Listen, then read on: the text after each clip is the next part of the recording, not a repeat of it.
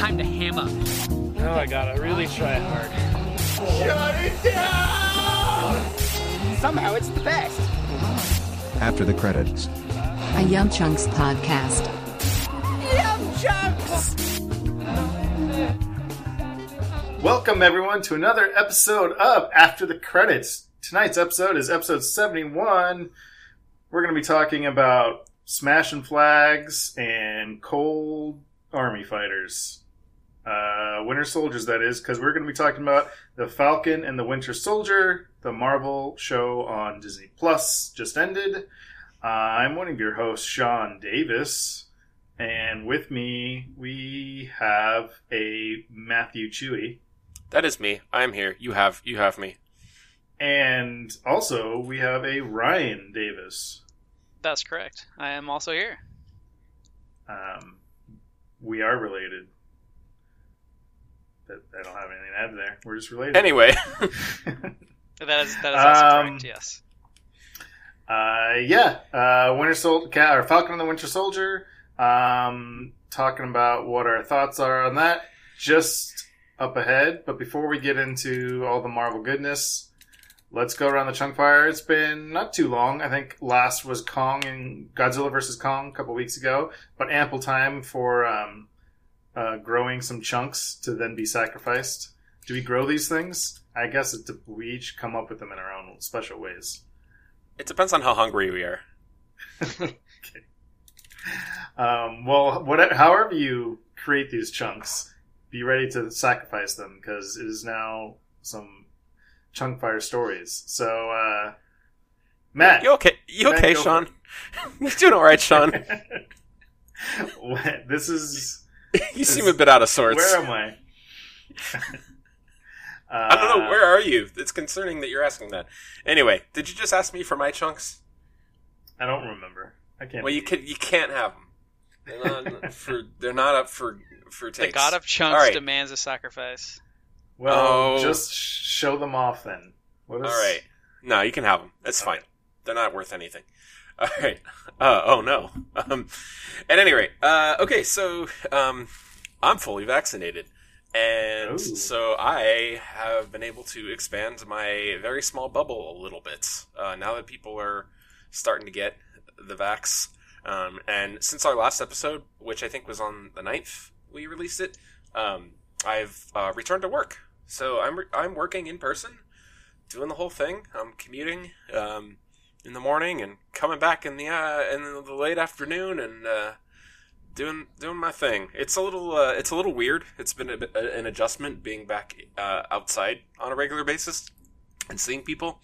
I definitely missed it, but there's the school's a bit different, and I'm not in my regular classroom right now for reasons. But it's all a bit alien, but it feels nice to be out and about and doing things and walking around a lot more every day and stuff, and just feels like I have a little bit more of a protective shield, which is great. Still being careful, still wearing the masks, still following all the regulations, but great for the old mental health, for the noggin.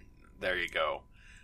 Speaking of expanding my bubble, been able to see some other friends and family who've been vaccinated, which is great. I had, including both of you, indeed, which was fantastic. Yeah. Mm-hmm. I got to prove to myself that this whole thing wasn't a fantasy, and that you do all still exist, and I am still real, and the simulation hasn't completely crashed.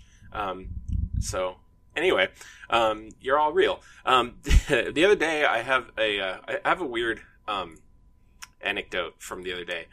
So I have a little cousin. He's 10 years old, and I like to take him out sometimes and just be kind of a big brother. And so I took him out, and we just drove around in my truck and got him some fast food, and we're listening to music. He just he gets bored at home, so he likes to have somebody to talk to. So I was putting music on, like, hey, what kind of music do you like? And he's a little kid, so he doesn't have a taste in music yet. Well, I don't know if that's a regular little king thing. Ryan, you probably had a fully fledged taste in music by the time you were 10. I don't know. I don't think so. but I didn't. I definitely didn't. So I wasn't expecting him to answer with anything profound. So I was just playing different things, and seeing what he liked. And I was like, I wonder if he's ever heard of Weird Al, because this kid, he fancies himself the class clown of his school, which at any rate, so he had never heard of Weird Al. So I was like, oh, cool. Let me play some for you. And I realized it was very difficult finding a parody for a song that he would be familiar with. Right. It took me a little while to find something that's recent enough to where that he would know it, and like also find the subject matter funny. So I went online. I'm like, okay, what are recent songs? There's that song "Happy" from the Minions movie. I'm like, okay, this is a little kid. He's definitely seen all those Minion movies. He knows this song. So I played him the Weird Al parody "Tacky," and I pulled it up on my phone and I played it on YouTube. And he's like, first of all, he was crying, laughing, but also going, wow, like he wanted to know more about this guy Weird Al. And so I was like, oh yeah, I've been listening to him, since I was a kid. He's been around for a really long time. Like lots of generations are into Weird Al. I've seen his concerts a bunch of times. And he's like, you listened to this guy when you were a kid? What? And he goes, this is the thing that broke my brain. And he goes, so this guy, he still posts? Did you immediately slap your cousin? Get out. I mean, but like, where do you go with that? Like, just all the like, where do you begin to explain why that's a weird statement to a 10-year-old kid? Like he said something to me that I just didn't know how to answer. Like, do you explain like how the entire music industry has shifted and how the entire entertainment industry has shifted to where more people are making homebrew things and are podcasting and YouTubing versus before, when you had to have celebrity status in order to get your media out there, and like we didn't used to listen to music on streaming, we did it on CDs, and before that tapes, and before that records, and like I was just like, yeah, sometimes he still posts. But I guess, well, I don't know. I guess it's both of these things, but did he mean it like literally, like he is thinking someone is posting something on their Instagram feed or TikTok feed or whatever? Or is that term now just in the younger generation refer to anything being public? Yeah, it's like, it's from what I gathered, it is now like, to him it was like, oh, he posts, he releases media.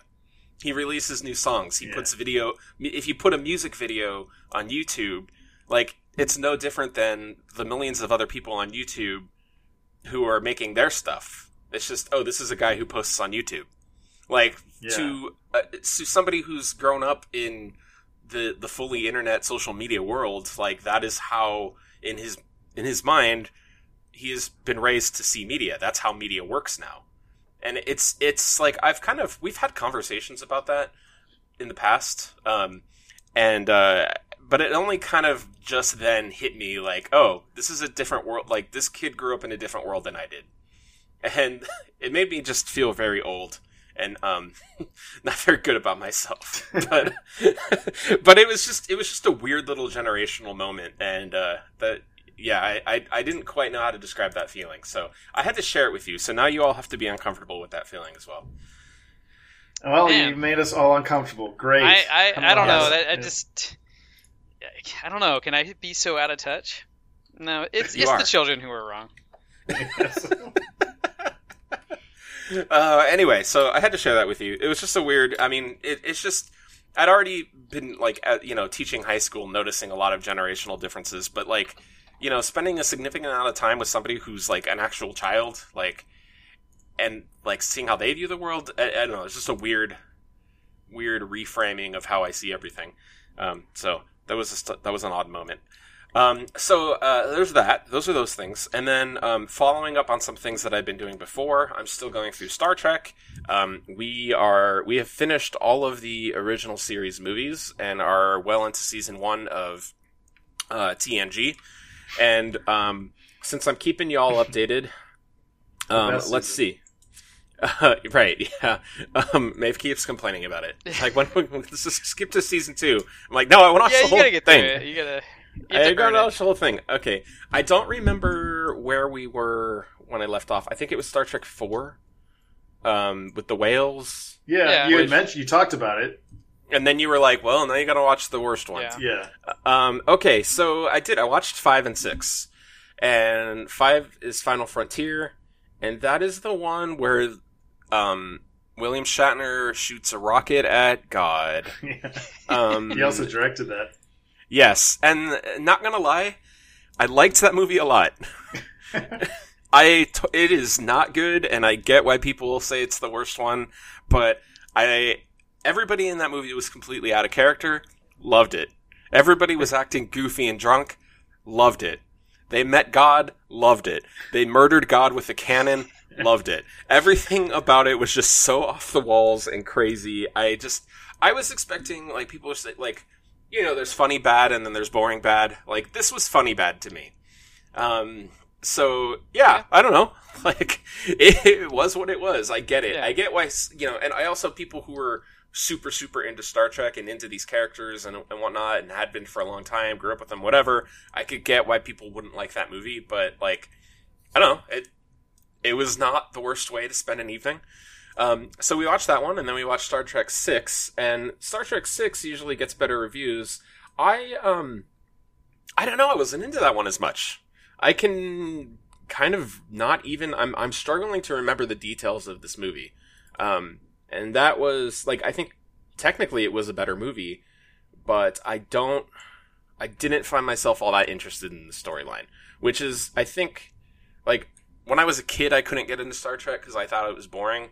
And this is the first time since I've started watching it as an adult where I was like, I'm kind of bored by what's going on. So yeah, I don't know. My opinions of the movies were all over the place and definitely not in line with the mainstream opinions, except for, I guess, the ones that are good. I mean, I still stand by Voyage Home is the best Star Trek thing I have seen so far. And then, aside from Star Trek, still going through the MCU again, and noticing a lot, you know, it's watching through all of them and all in one shot is really, I'm going to have to redo my whole rankings, basically, is what I'm saying. My mother-in-law just watched Winter Soldier, which I hadn't seen in years. That movie is better than it has any right to be. That is probably replaced whatever my number one was for MCU. It is a fantastic movie. And that's where she's left off. I am several ahead of her now. After that was Age of Ultron, and that movie is a lot worse than I remember. If I had to say, that one is probably the one that, when all is said and done, that one feels the most like a Disney movie to me than any of the other movies. But at the same time, it has all these, like, I want to tell somebody, like, I want to tell her, okay, when we watch this, just turn your brain off.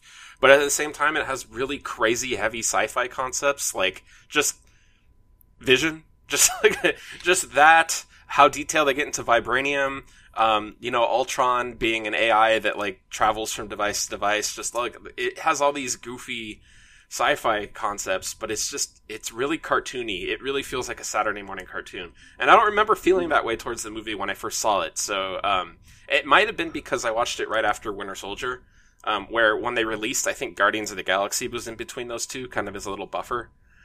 So maybe it wasn't quite as noticeable, but, watching those next to each other, I went, this is a little embarrassing.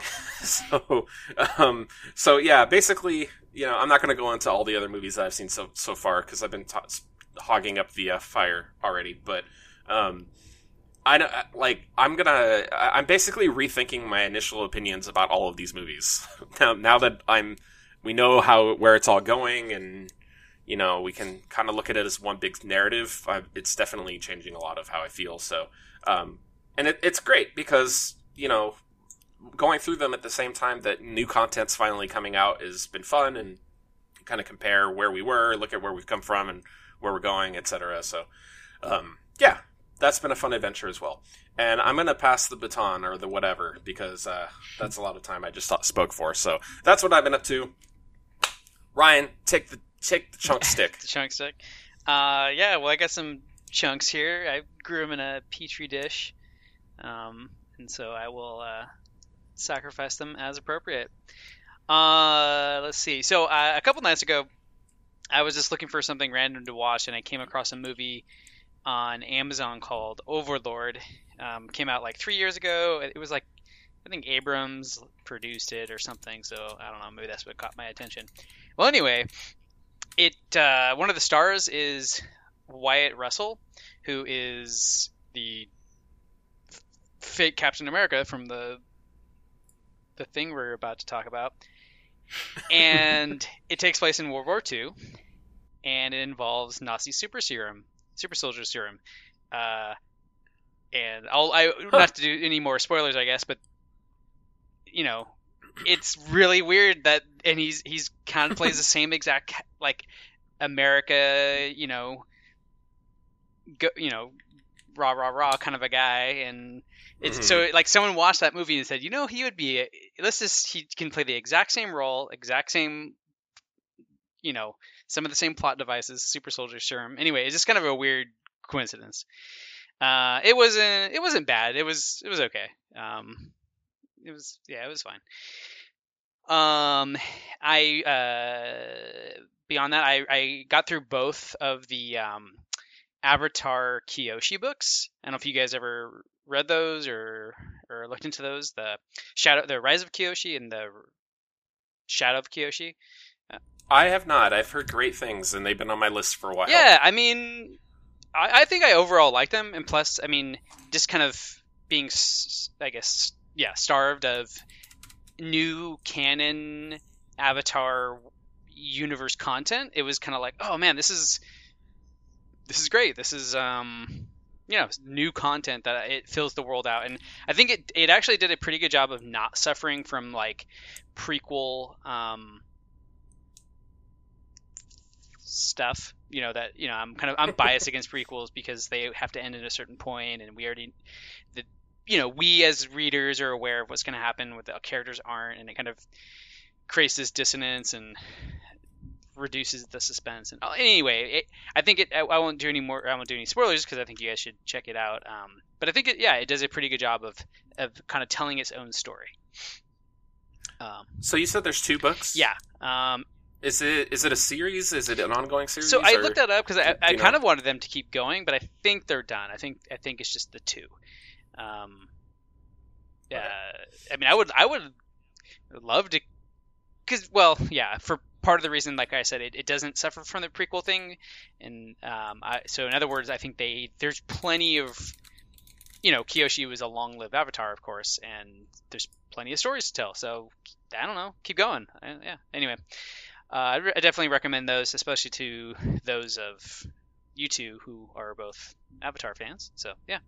But the thing I really want to talk to you guys about is because I still haven't canceled my Audible subscription. I keep like looking through and just like, what do I got to use these credits before I cancel my subscription. But because they keep giving me more credits, I'm not going through the content quickly enough to ever get to 0. But really what I end up doing is I'll look through their free stuff, because there's plenty of free content. And it's not all that great, but I'll find like these, I don't think I've talked about this on the cast. I think maybe I mentioned it to Sean, but these like radio teleplays of different IPs. Like I've done it for the X-Files, and I've done now I think 3, maybe even 4 for the Alien series. And what they are original scripts, or actually they're not. Well, the script is original, but they might be based off of maybe a book or something else. But what these things are is there's not really a narrator. Maybe there's a narrator saying the date or something silly like that, just because. Yeah, but otherwise it's only people speaking dialogue to each other, and lots of sound effects. So, so you can kind of just imagine what that is, right? Like just a radio teleplay of what that is. But of course, if the series is highly visual or action based, kind of like Alien is, it gets really silly because they have to describe what they're watching rather than letting the suspense, kind of, or the viewer see it. So it'd be like, I don't know, like there's just so many funny things. Like, oh no, there's that alien has a really long head and has like describing it physically, but trying to make it organic or like even diegetic. Where again, the sound effects. If there's an action scene taking place, like, oh no, that Marine is getting torn apart by that alien. Oh no, he's getting stabbed with a tail. Like, what are you gonna, like, you can't describe this, and as it's taking place in real time. But sometimes they try to, or they'll just play like 5 seconds of like random sound effects, like whoosh, whoosh, whoosh, like stuff like that, and we're supposed to, I guess an alien killed the guy. I don't, but like it like sometimes it is quite ridiculous, and it's just like, oh no, that alien's eating that guy, and then he's gonna eat me. Oh my god! And so, well, when you made that sound effect just now, I did think that you were getting eaten by an alien. Oh, well, then I guess it's more effective than I give it credit for, or maybe I should do the voice acting. But anyway, it's entertaining. It's pretty silly overall, but it's like I said, I've done a few of those. They actually, I kind of discovered, I guess William Gibson had done an original treatment for Alien 3, the script that they didn't option for the actual movie. I don't know if you guys ever heard about that. But they actually... Sounds kind of vaguely familiar. Yeah, I think maybe I had heard about it, but anyway, I think they ended up converting that into a one of these teleplay things, which I don't think was very good. But interesting, because it looks like that the content contained within was used for the Alien Resurrection, actually. So that's kind of, I think, where they pulled that content from. But anyway, I just kind of wanted to share that with you guys. If you do ever get a chance to like do one of these teleplays on Audible, if you still have one, like I said, they're free. Or I don't know if they're all free, but some of them are free, and so they're usually pretty short. The one I recently just listened to, it took place leading up to the events of Aliens, so the second movie. So basically, all the stuff that's going on LV 426, whatever, like leading up to the colony being, taken over, which is, so it's kind of interesting. And actually, I almost forgot about it. Guess who? And so sometimes they get actually some pretty good voice talent. And this one has our man Bashir, Alexander Siddig. Oh, really? Yeah, it's just funny because I keep stumbling upon like all this other work that he's done, just completely randomly. And so you hear his voice in the thing. I'm like, wait a minute, I know that voice. That's cool. Yeah, it's kind of cool, and I mean, he's great. I mean, he's good. And actually, I ended up, after hearing that, I looked up the other voice actors, and they are. Oh, this one was called River of Pain, I think it was called, which I think was a Alien book. But it also kind of makes me think about just like the Alien franchise, which I love the franchise itself. But I also makes me consider like, well, wait a minute, what is Alien actually about? It kind of is just about the aliens, you know what I mean? So when you try to keep creating content for this universe, I mean, how much can you really expand on that? Like, it's not like we're following this core group of characters or storyline. I mean, yeah, we have Ripley, but she's not really in this. And if you want to keep expanding the universe, you can't keep dragging her along. You know what I mean? Right. So it kind of maybe reveals some of the thinness maybe of the Alien just as a franchise. I mean, I don't know. That's maybe unfair to say. But, you take any other IP, usually it's centered around like a core group of characters or a certain themes and storylines, whereas this one it really is just about the aliens. I mean, that's not entirely true because obviously there's the corporate greed of Weyland-Yutani and all that stuff too. But anyway, I mean, I guess it kind of is similar to, well, not surprisingly, horror movies. So like Jason and Freddy and stuff, where those are but with those like Friday the 13th and Nightmare Before on Elm Street is what I'm talking about. Yeah. But yeah, those are barely characters. Well, Freddy, I guess, more than Jason. But right. Yeah, no, exactly. Where you're kind of like, we keep making these movies, but they try to wrap a story around it, but you're kind of, at the end of the day, it's like, well, this is just an entity that kills humans. Yeah. Like, okay, I mean, all right. Yeah. But anyway, that's all I got for the chunks. I will pass the Petri dish on to you, Sean. All Alrighty. Well, I've gathered small offerings from the community, so I'm gonna toss those in. I'm not gonna go into. I don't have a ton of amazing, original, cool stuff, but since the Oscars just happened, I thought, we at least mention that we watched the Oscars, or at least Ryan and I did. Chewie, did you end up watching them? No. Okay. Did you read or see or hear anything about? I mean, yeah, I browsed quickly through the results on my phone when I woke up this morning. But I mean, I had seen almost nothing from this year, so I had very little invested. So no, I'll sit this convo out. No, I mean, I'm not anything in depth in terms of the actual awards per se, but just the award show was kind of interesting in that the venue was a little different. It was much smaller, but then there was just kind of odd, interesting, sometimes why did they do it this way? They didn't show clips for a lot of the awards and stuff. But the biggest thing was that the last award wasn't Best Picture. They did Best Picture, and then they did Best Actress and Best Actor. And it was I don't know. It was just a odd thing they did.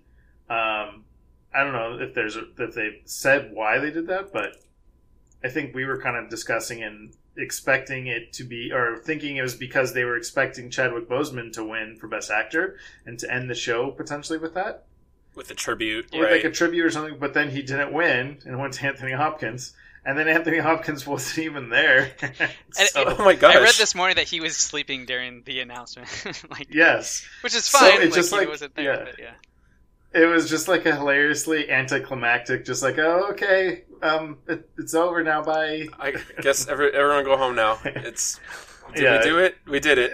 It was, I don't know, it was just really, it was kind of weird and strange. And yeah, kind of like a non-ending. But anyways, regardless of the actual Oscars, though, as I was going through, I had watched all the Best Picture nominees a couple weeks ago, but I've been going through and trying to watch a couple of the lesser, I don't know, nominated films, but stuff that was still in some of the other odd categories. So I ended up watching a lot of them.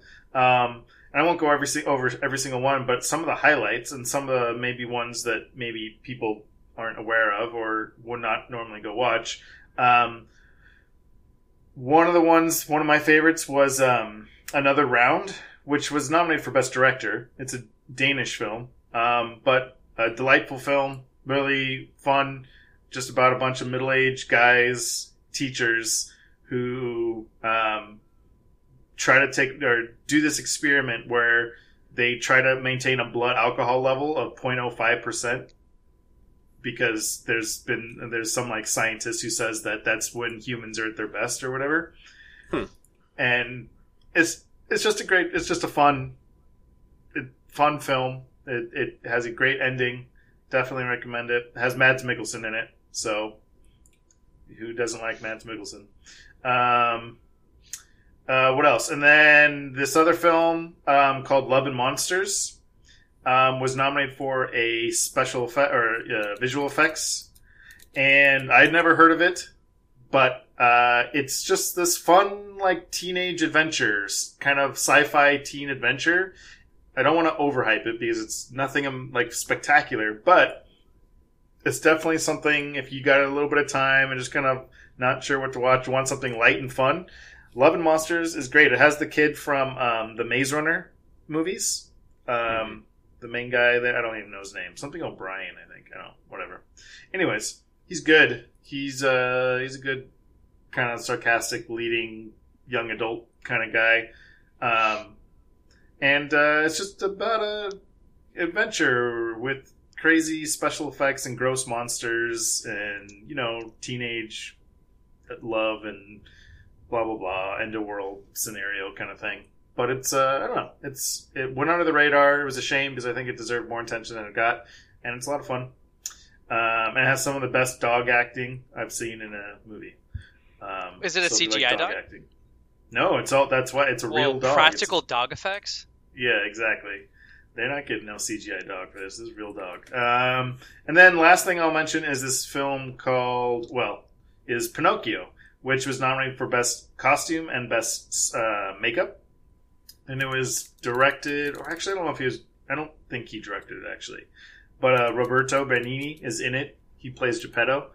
And I don't know what I was expecting with him. I was not expecting a lot with this, but it ended up being one of the weirdest films of this that came out this year. It just is like this. It has really heavy, dark fantasy fairy tale vibes the whole way. It's just like magical realism where things are just like they just happen, and that's just what this world is. This is like, almost like a little bit like Pan's Labyrinth. Kind of almost think of like the vibe, the aesthetic, the feel of Pan's Labyrinth.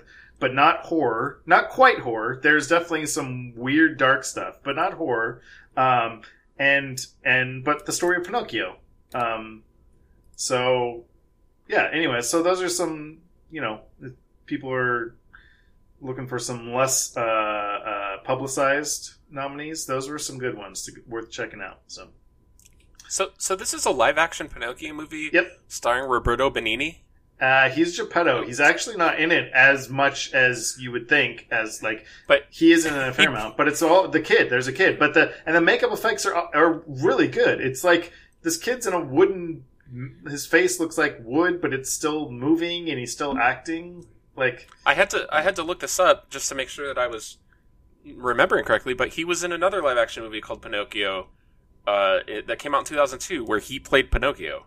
Oh, that's right.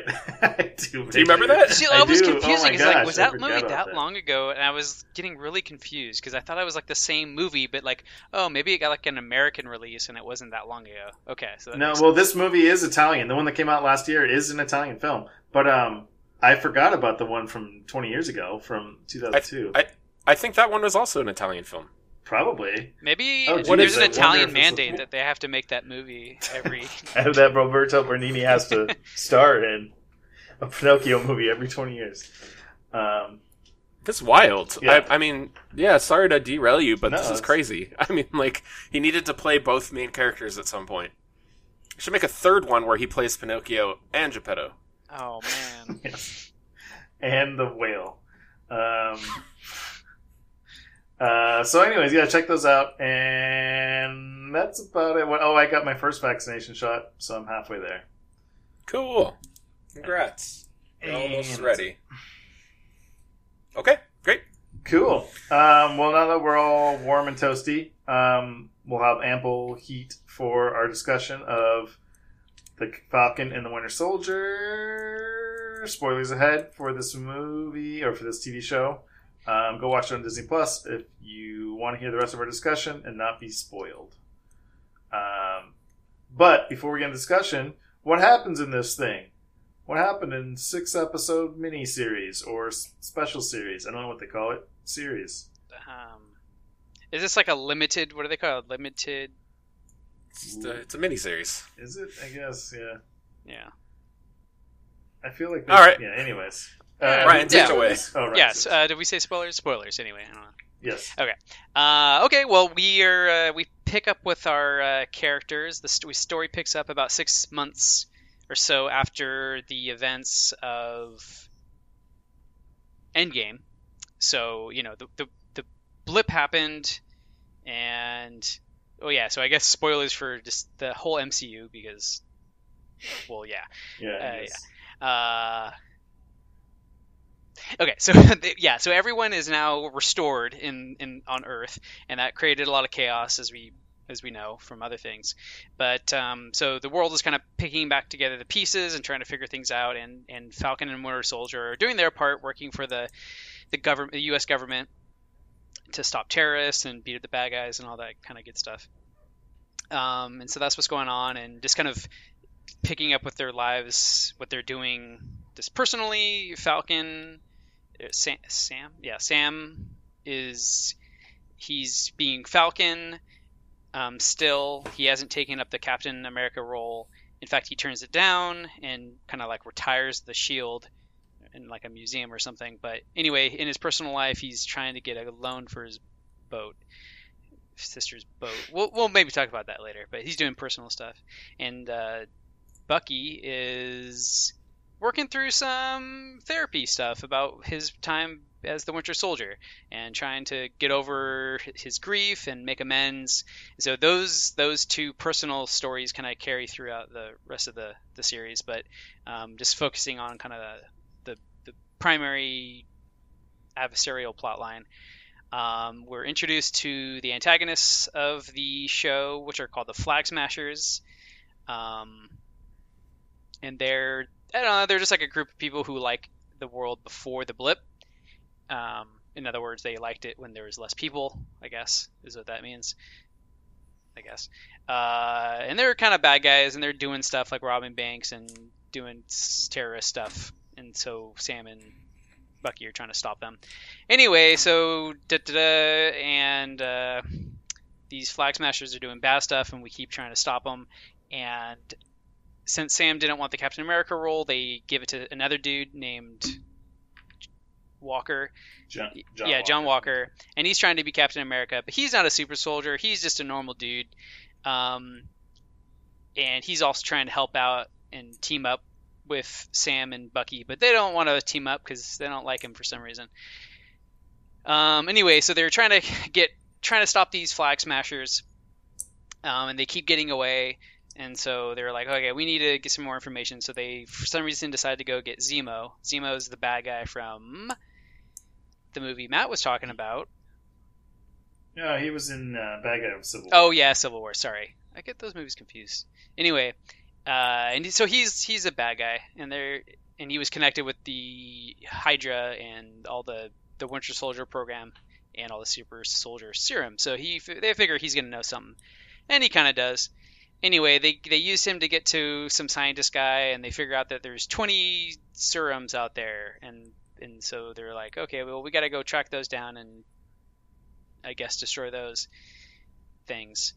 Anyway, they track down the Flag Smashers and they fight them, and the Flag Smashers kill the new Captain America's best friend, and everyone's real sad about that. And the Captain America kills one of the Flag Smashers, and that's not good. And he gets kind of discharged. Meanwhile, the good guys are still trying to stop the Flag Smashers, and they do so as the Flag Smashers are trying to terrorist some government peoples that were in charge of doing some like post-blip relocation refugee program stuff, because they didn't like the way they were handling that. And so the good guys win. We discover that Carter, who I haven't mentioned up to this point, is actually a bad guy. That's not important though. And then John Walker's kind of a good guy at the end because he helps him out with beating the bad guys, I guess. And what else? I think that's... Oh, and then there's like a 5-minute monologue from Sam about how the government needs to do better. I don't know. I think that's pretty much a summary of what happens. I don't. Was there any? I'm trying to think if there's any significant. Oh, and then Zemo gets thrown back in jail. Oh yeah. But he does a sweet dance during one of the shows. And I forgot what they're called, but at some point, the Wakandan soldiers come and like, hey, we're here too. Yeah, they show up, but I don't think they really influence things. All they do is put a time limit on getting Zemo back into prison, and they give Falcon a new jetpack, which ultimately doesn't have to happen because his original one didn't have to get destroyed. It doesn't impact anything, so I left them out intentionally. So then, yeah, I guess that's pretty much everything. Yeah. Cool. All right. Now that we know what happened in this thing, because none of us have watched it, so we're going to base our discussion based on Ryan's summary. Thanks, Ryan. I think it was like I was watching the show.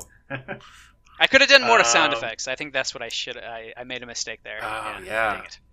Okay. Well, next time I recap something, I'd like you to do sound effects for me. All right. We'll do. Oh, we should. All right, yeah. That'll so. All right, now we have a role for each one of us. That'll be good. This will be good. Actually, that other person should just do sound effects the entire episode. Oh, while the person is doing the recap, like in the background. That's what I meant. But but I think Sean is suggesting for the entire episode. Yeah, I mean, if there's something funny that happens or a bad joke, that person has to like, wah wah, Yeah. or I can get I can hook up a noisemaker, like a sound effects machine. I could do that. Yes, Yeah. yeah. Do you have? You could be like a morning DJ. Yeah. You could be a morning. Yeah, zoo. I could very easily do that. I mean, it might be easier to do this in post, but it'll be funner if it's live. Yeah, it'll No. be funner and worse if it's live. Yes. So. Okay, great. Well, we will, and I'm not kidding. We're gonna try this. Our audience should know we are committed to making the worst product possible. Anybody who's been with us since the beginning of Yum They Shows know. They know. knows that, and that's They're why like, they're "Oh, not they with us can't anymore. get any worse, so I'll stick with them. Oh, that's where you're wrong, our friends. Don't threaten me with a good time. All right. All right. Well, Captain America and the Winter Soldier and Falcon and the Winter Soldier. Yeah. Yeah. What did we think of this TV show? The second Marvel Disney Plus exclusive TV show. Well, I'll go first. You asked Ryan. You asked us if Ryan left out anything important, and my initial reaction was to say he kind of glossed over everything important. But then I thought about it and went, well, so did the show. And that's ultimately how I feel about it. I think this show needed to be a few episodes longer. I think there's a lot of things that would have been that were really a big deal that needed more weight to it, that they didn't treat with the amount of weight that I felt it was deserving. That being said, I still thought it was fun, but I think my biggest criticism of the show is it is exactly what I thought it was going to be. So some of those things that needed more time, we can go into later. Yeah. But that's overall. I mean, I enjoyed it, but I wasn't blown away by this. I think it could have been great, but it was just good. Yeah, I think we talked about it briefly a couple episodes ago after the third episode. So it's kind of cool that we did right at that, because I do think since we had that little brief mini discussion, I do think the show has greatly improved. The second half of the season, I think, is much better than the first half of the season. That being said, I don't necessarily think it turns it into something more than it ever would have been. Right. But yeah, I think unfortunately that some of the stuff at the end there's not really enough payoff because there was not enough setup for a lot of these things. Just in terms of like character motivations and world building, it didn't feel like there was ever going to be a satisfying ending because I didn't quite know what the setup was. Like, this is good, but you're right. I don't want to be overcritical. It was a lot of fun, and I still like Bucky and Sam. I thought that dynamic was great. And yeah, it was also just a great, complete, different side of the Marvel universe since WandaVision, and hitting on that kind of more gritty. You're talking about Captain America, or the Winter Soldier film, which is one of my favorite films as well, and tapping, if not completely successfully, but at least somewhat on that kind of same vibe. So yeah, I still enjoyed it, but we'll get into more details from there. Brian? Yeah, I guess kind of as I said during the kind of the halfway little short review we did, I just felt like this was kind of lower stakes, so like they took less risks and therefore less payoff potentially. There is inklings of the sprinkling of the interesting topics, which I think, as Matt was referring to, the more important things, but they didn't give them time to breathe or flesh out or really have any kind of impact when the show ends. So I think it was kind of a letdown of maybe something that could have been, and ultimately just ended up feeling more closer to like the Fox Marvel shows, like Agents of S.H.I.E.L.D. and just kind of fun and entertaining, but not much I'm really gonna remember, I think, in the long run. But yeah, I liked all the characters. I liked it. Obviously, Sam and Bucky, they're always fun.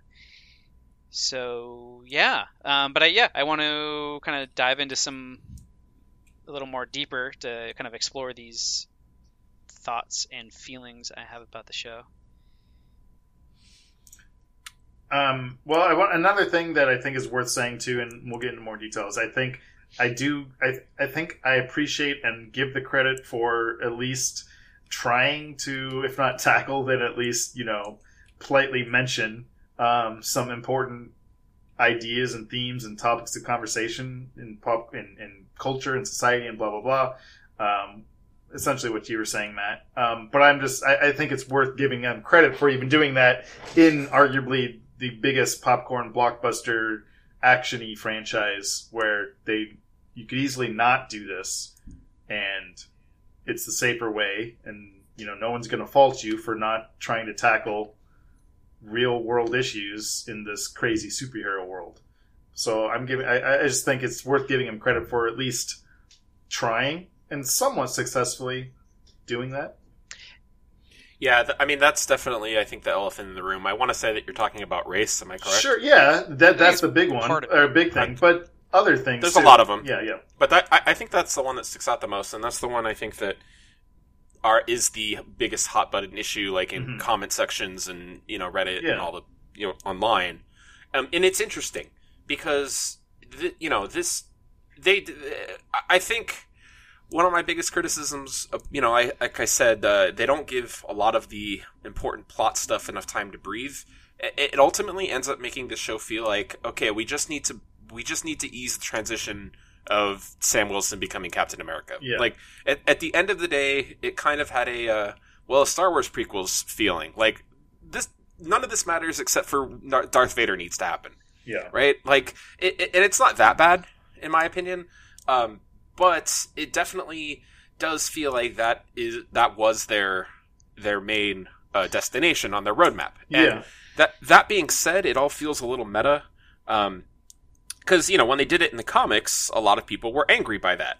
And why were they angry? Well, the reasons why this show outlines. So it's like, okay, all right, public, that thing that we did that made a lot of racists angry in the comics, we're doing it in MCU too. So now we're going to stop and explain why. And how are we going to do that? With an entire 6-episode series. And I wouldn't... And I like that. I like what they had to say there. Yeah. But because the rest of the show wasn't as... It's still... I feel like it can have its cake and eat it too. It needs to get the message across, but it also needs to do the business of the plot. And I think that's where the business of the plot is where it's suffered. Because, I think all the interesting things, the stuff about race, the stuff about the world dynamics and politics and borders, all that stuff was really interesting things. But I wanted more out of everything. I think that's a good way to put it, as I just wanted more out of everything. It just felt like, these are cool ideas. But what are they actually saying? Like, what's their take? What are they... I still don't know what they think about this stuff. Is there an advocacy, or is it like you said, Sean, more like politely mentioning something? Like, hey, we're just going to bring this up. We're not going to explore it or have our own statement on it. We're just going to bring it up. I think they tried to have a statement on some things, and I agree with you, Matt. Those were the best parts of the show, and I really liked it. But it either wasn't clear. I think there was a lot of messaging that could have been really strong about what the Flag Smashers and what their agenda was, and why they thought what they thought, and how they thought they were going to achieve their goals, and what their goals were. And they didn't go into any of that, and that was, to me, the most interesting part, because I'm going to go off on a little bit of a tangent here, so sorry, but one of the coolest things I thought, well, I don't know, coolest, but of Thanos' whole bit, he had an MO. He had a mission, a goal. He knew how he was going to achieve it. And from a certain point of view, you can kind of understand it. It's obviously wrong and blah, blah, blah, blah, blah. But it was like, okay, I know what he's trying to do. And he thinks that is how he's going to make the world better. And to be honest with you, I don't think the Avengers actually defeated his philosophical argument ever. I think his means outweighed the benefits of his goal, and that was just enough. And I think here was an opportunity to really take a deep dive into exploring his ideas, and the Flag Smashers were maybe the human, ideologically humans that agreed with him and found the world was better and did agree with his philosophy. And now is the chance for the Marvel Universe to philosophically defeat that idea. Right. Yes. Say, hey, what if Thanos was right? Let's talk about that for a second. And no, yeah, I'll just let you build on that if you want, because you get it. You get what I'm trying to say. Mm-hmm. And I think that is a conversation that, probably most people wouldn't be ready for. Yeah. That is interesting. That's a way to take this story and give us something new. But again, a lot of the things that would have strengthened that it's like that thesis statement was never established from the beginning. Yeah. Is what it is. Like you write a 5-paragraph essay, you establish your thesis in the beginning, you back it up, and then you reiterate at the end. It's like, okay, I got it at the end, sort of, but only by thinking about it a lot. And, a lot of good work does that, but, for something like MCU, I feel like they could have, it felt like all the conflict that was being established, like the external conflicts at the beginning, felt more like nuisances, particularly the Flag Smashers. Whereas there was really a good opportunity to make them, to make us empathize with their cause. And that's one of the things. I have a list. My notes for this episode are basically plot points that should have been expanded on. Well, I was going to say, they did a lot of telling and not showing, I think, throughout this. And I think that even the telling wasn't always that, satisfactory. But they kept saying, we have so many people following us. Like the Flag Smashers, Carly kept saying, there's so many people behind our cause.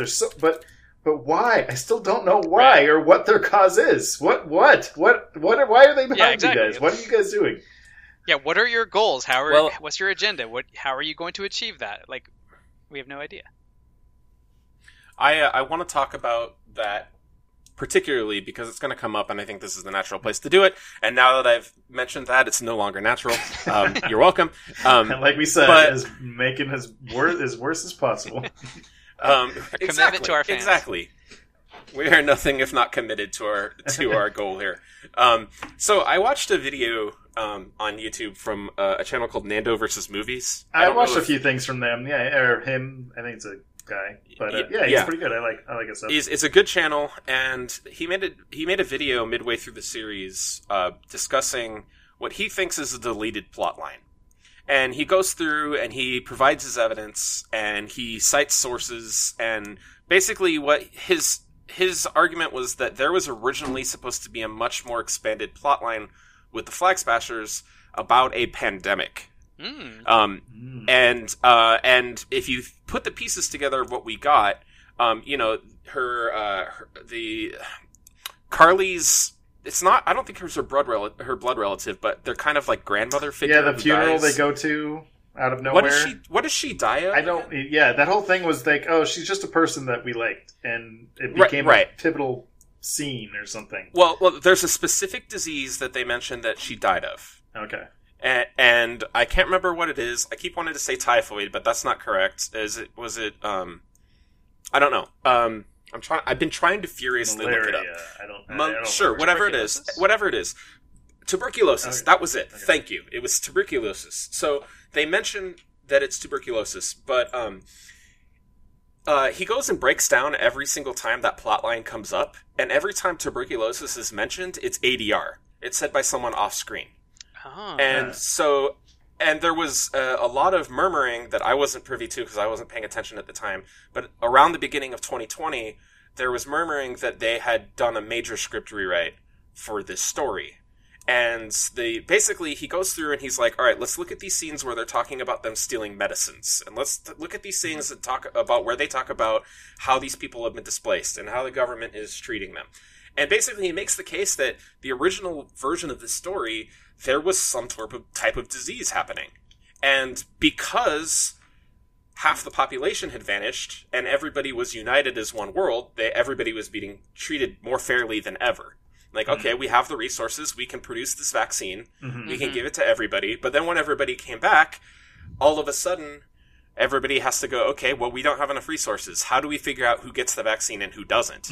And because the scripts were being finalized at the end of 2019, when COVID was starting to rear its ugly head, there's a lot of indication that that they went, well, okay, we can't do this right now. So we got to make it vague. So any mention of that, like, okay, they're stealing supplies, it's just vague supplies. It's medical. Yeah.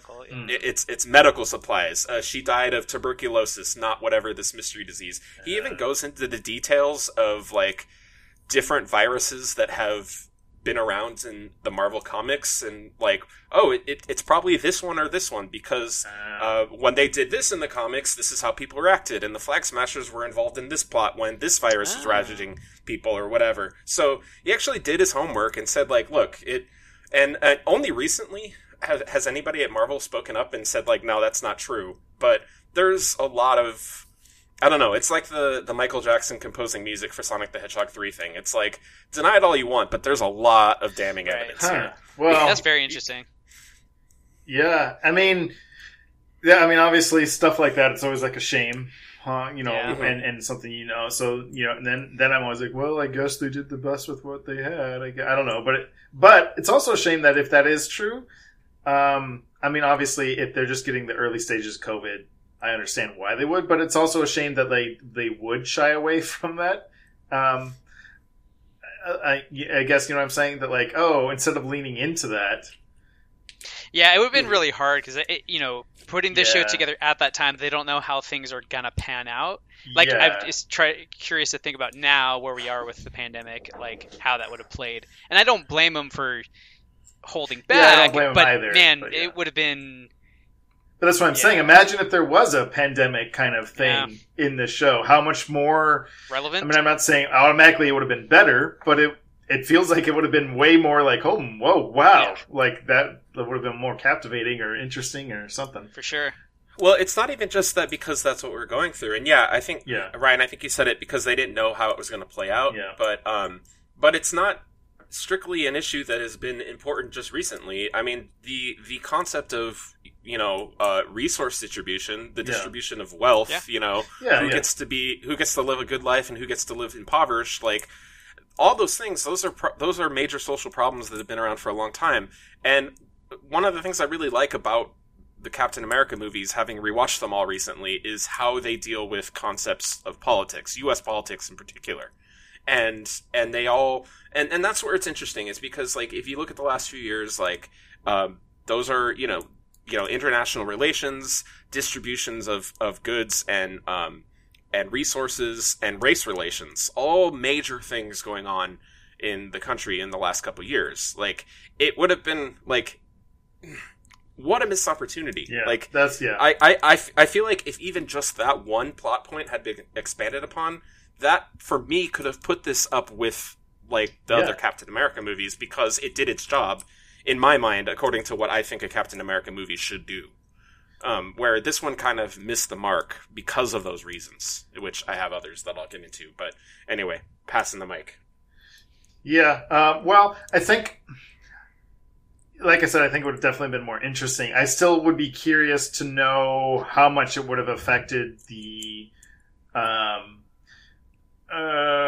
understanding the motivations of things, and then also what we were talking about earlier, like how that all pays off. Because I think one of the things that, as much as I do think the second half is stronger, the fourth and the fifth episodes especially, the last episode was fun, but it also felt like it was wrapped up with Sam's speech. Like, Ryan, you mentioned his 5 minute one. That speech was too long, but it also was like, oh, that you, I don't know. It just seemed like so condescending. He's like, look, and just put your garbage in a garbage can, people. I can't stress that enough. Like, it's just like, what are you telling? You're not like, oh, it's complicated. Oh, we didn't think of that. Or I don't even know. Was he saying? Well, see, that's the thing. I'm not even sure what he's advocating. If I'm being honest, I mean, he's telling them to do better. Which, okay, good.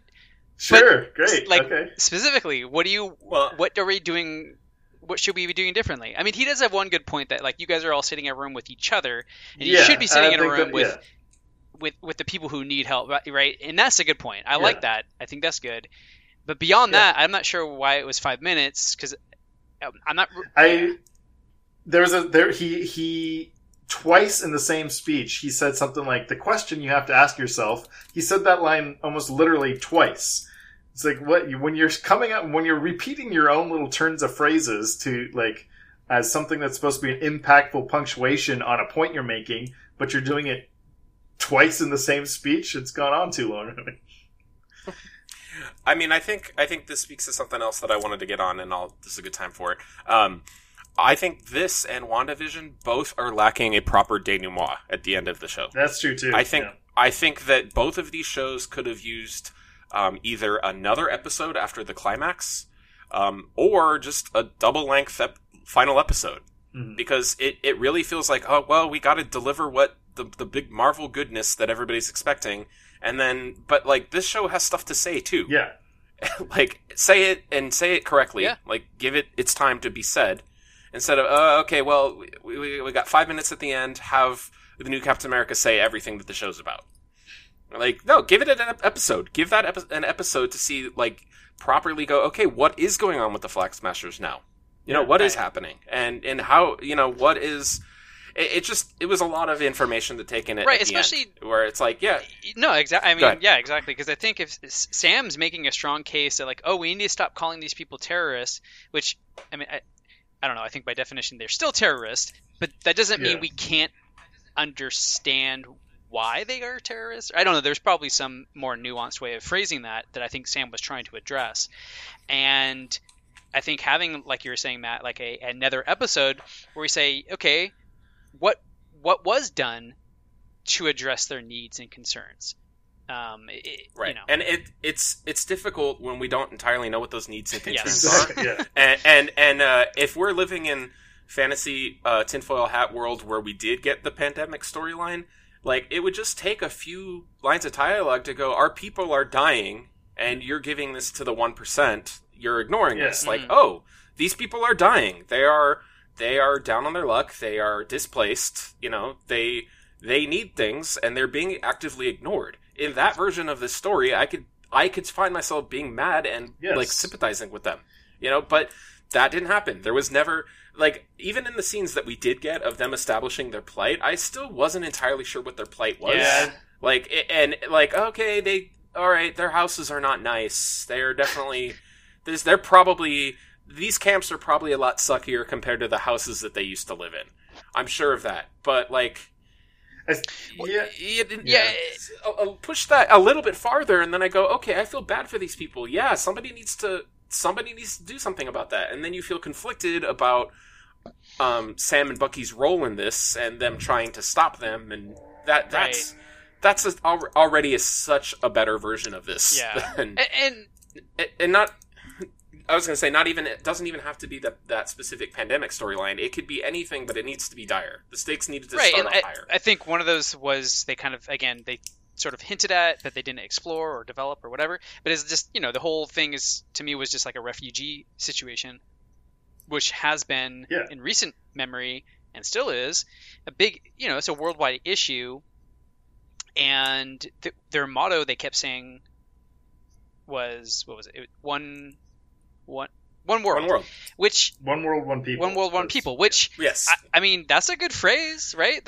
I think that's a good thing that hopefully, you know, good-hearted humans can understand and get behind. Not that they all do, but that the idea that, like, yeah, people are in need around the world, and I mean, I'm being very gigantic paintbrush here with my phrasing, but you know, people who need help and refugees amongst them, like, maybe, especially with the crazy crisis we're faced with the blip, it's like, yeah, hey, I don't know. Well, yeah, that's the thing. I don't know what the situation is or even how they're trying to resolve it, but we know there's displaced people that need help, and some people are unsatisfied with the way that's going down. And so if we don't know what the problem is, we don't know why it's being corrected incorrectly. Right. Well, I want to give... go ahead, I was just going to say, I mean, I think that kind of builds to I think maybe on a political world-building plot scale, absolutely, but that also trickles into the character stuff, because you have what the show... it just seems like it's insistent on me liking Carly. Like, I should feel like... So, I'm not sorry for her, but, like, I feel I should like her because she's a freedom fighter or something. But the whole time I'm like, I just don't like this character. Why should I like this character? I don't understand. Like you're saying, Ryan, I understand the ideal of one people, one world or whatever. Sure, but anything she's doing, nothing she's doing is actually exemplifying that saying or anything. And like she's just going around killing people. Like, why am I supposed to like her and treat her like a tragic death when Sam comes down with her on wings of an angel? Like, people, friendly angel. People who are in, okay. Anyway, people who are in need and people who are oppressed often feel like they're silenced. Mm-hmm. Like they don't have a voice, which is why, I think Ryan, you mentioned earlier that line about how like, why is it all of you at the table? Why aren't the people who actually need help at the table? Yeah. And I think I was just, okay, so I recently rewatched Spider-Man Homecoming. And that's one of my favorites in the series, and particularly because it's one of the few that I think has a really well-written and very well-developed villain, which is Michael Keaton. Yeah. But I love that they show Michael Keaton's, it's brilliant at the beginning. The setup is brilliant, where he's like, oh yeah, I'm going to make all this money by doing this cleanup. We got an exclusive contract for the city to clean up this wreckage. These Avengers, they're a bunch of clowns. They're causing collateral damage. And then the government shows up and they're like, yeah, Tony Stark's people are going to handle this. And he's like, wait, I had plans for this money. I had plans for this income. It's for my family. So you're telling me you're going to make this whole mess in the city and then you're going to get paid to clean up your own mess. Like that. And you feel he becomes he's a mad sympathetic and you feel mad for him. And then not only that, later you get to see like where he lives. He's got a nice family. He's got a very like very TV wife where they just like have a, like, it's like, oh man, like, I don't want these people's lives to get upended because this guy has been forced into a corner to do bad guy stuff. Yeah. And so, and it sucks that really doesn't even, like, that movie ends with like, oh man, the girl that he was going to go to homecoming with and her mom have to go move across the country to live with relatives now because he just got arrested. Like, cool, Spider-Man to save the day, but yeah. But that's never given a happy ending. That's just how it ends. And I feel like this needed at least a scene where, like, the government's like, all right, refugee camp, this is what we're going to do for you. And then we get a scene later like, oh yeah, sorry, we can't come through for whatever reason. Oh, you betrayed our trust. We were counting on that. And now this person, grandma's going to die now and whatever. And that would have been a good way to show us and to make us feel like they are silenced. They don't have a voice. They're up against the wall. Their actions are a result of having no other choice. Or I could see them, see them doing, like, pulling just, like, the tropey save the cat moment where she's, like, rescuing some refugees who are in a bad situation, you know, being their savior, getting them into a safe spot maybe that their flag smashers are controlling, or something like that, where you're like, oh, yeah, they are sympathetic, empathetic. They are the good guys in their own right. Right. Maybe they did have to punch some U.S. operatives or NATO operatives or whatever to achieve that goal, but like, oh, hey, we saw they're actually trying to do this good thing, and we established that early on. So then from there on, we kind of do care about her, I guess. Yeah. Show the results of their good work. Show the people being appreciative, and show them go, oh, they're also doing terrorist stuff. Well, I'm conflicted because It's so many easy ways they could have strengthened all of this setup at the beginning, and there just wasn't time dedicated to it. Well, and I think, too, going back to the idea of the not enough denouement, because, like, we need a lot of the good stuff that I liked from the first couple episodes was, like, them on Sam's boat. I want to know more about Sam's boat. Yeah. Like, give us a scene, like, and they had built up a little bit of a relationship with Bucky and Sam's sister and the kids, and, like, go give me a whole scene after the action of them. You don't have to cut out so fast. Like, just give me more of that. Or you have a little bit of the resolution with Bucky and the therapist guy's dad. Well, there was barely a scene with the therapist. I would have liked an actual scene with the therapist, but it wasn't even like when he admitted to being murdering the guy's son or whatever. There's a little that was good, but then like the bartender that he was talking with, like, I don't know, it just felt like you could expand on these Yeah. scenes. Like, what is actually happening with all this stuff? It reminds me of like the Game of Thrones seasons. Only in the sense that usually the Game of Thrones climax was the episode before the finale of the season. That was like the big crazy episode. And then the last episode of every season was, okay, now what happens? Like, what is the result of, how are these people dealing with this? And they're setting up the next season and stuff, obviously, but the fallout from all this stuff happened. That's what I wanted, is like, show, like, I don't know what happens. I guess John Walker has a black suit now. Yeah, that's what happens. Yeah, no, there's like that scene where the therapist gets the note. Like, Bucky wanted to get out of that situation for a long time. That could have been a fake note. Like, I think it's mandated that he show up, because if you remember earlier in this season, he gets arrested because he doesn't show up for a therapy session. Yeah. So I'm pretty sure that note's not going to cut it.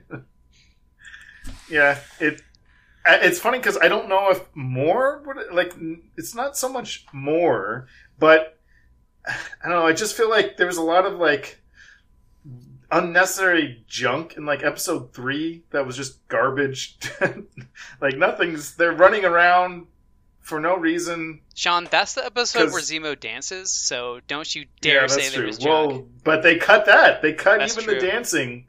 They should have left more of that in. I just mean like well, okay, I guess tapping into the whole power broker plot. Did anyone care about No. that or even understand what I did was not going know on or with- care. And like when it was revealed that Carter's whatever is the bad guy, I'm like, okay. It's like like, Yeah, I while having been watching through the MCU while, you know, this was airing, I watched Winter Soldier and Civil War, like, while the show was on, like, in between episodes of watching this, and, like, seeing how they set that character up, and then now this is happening, it doesn't feel thought out at all.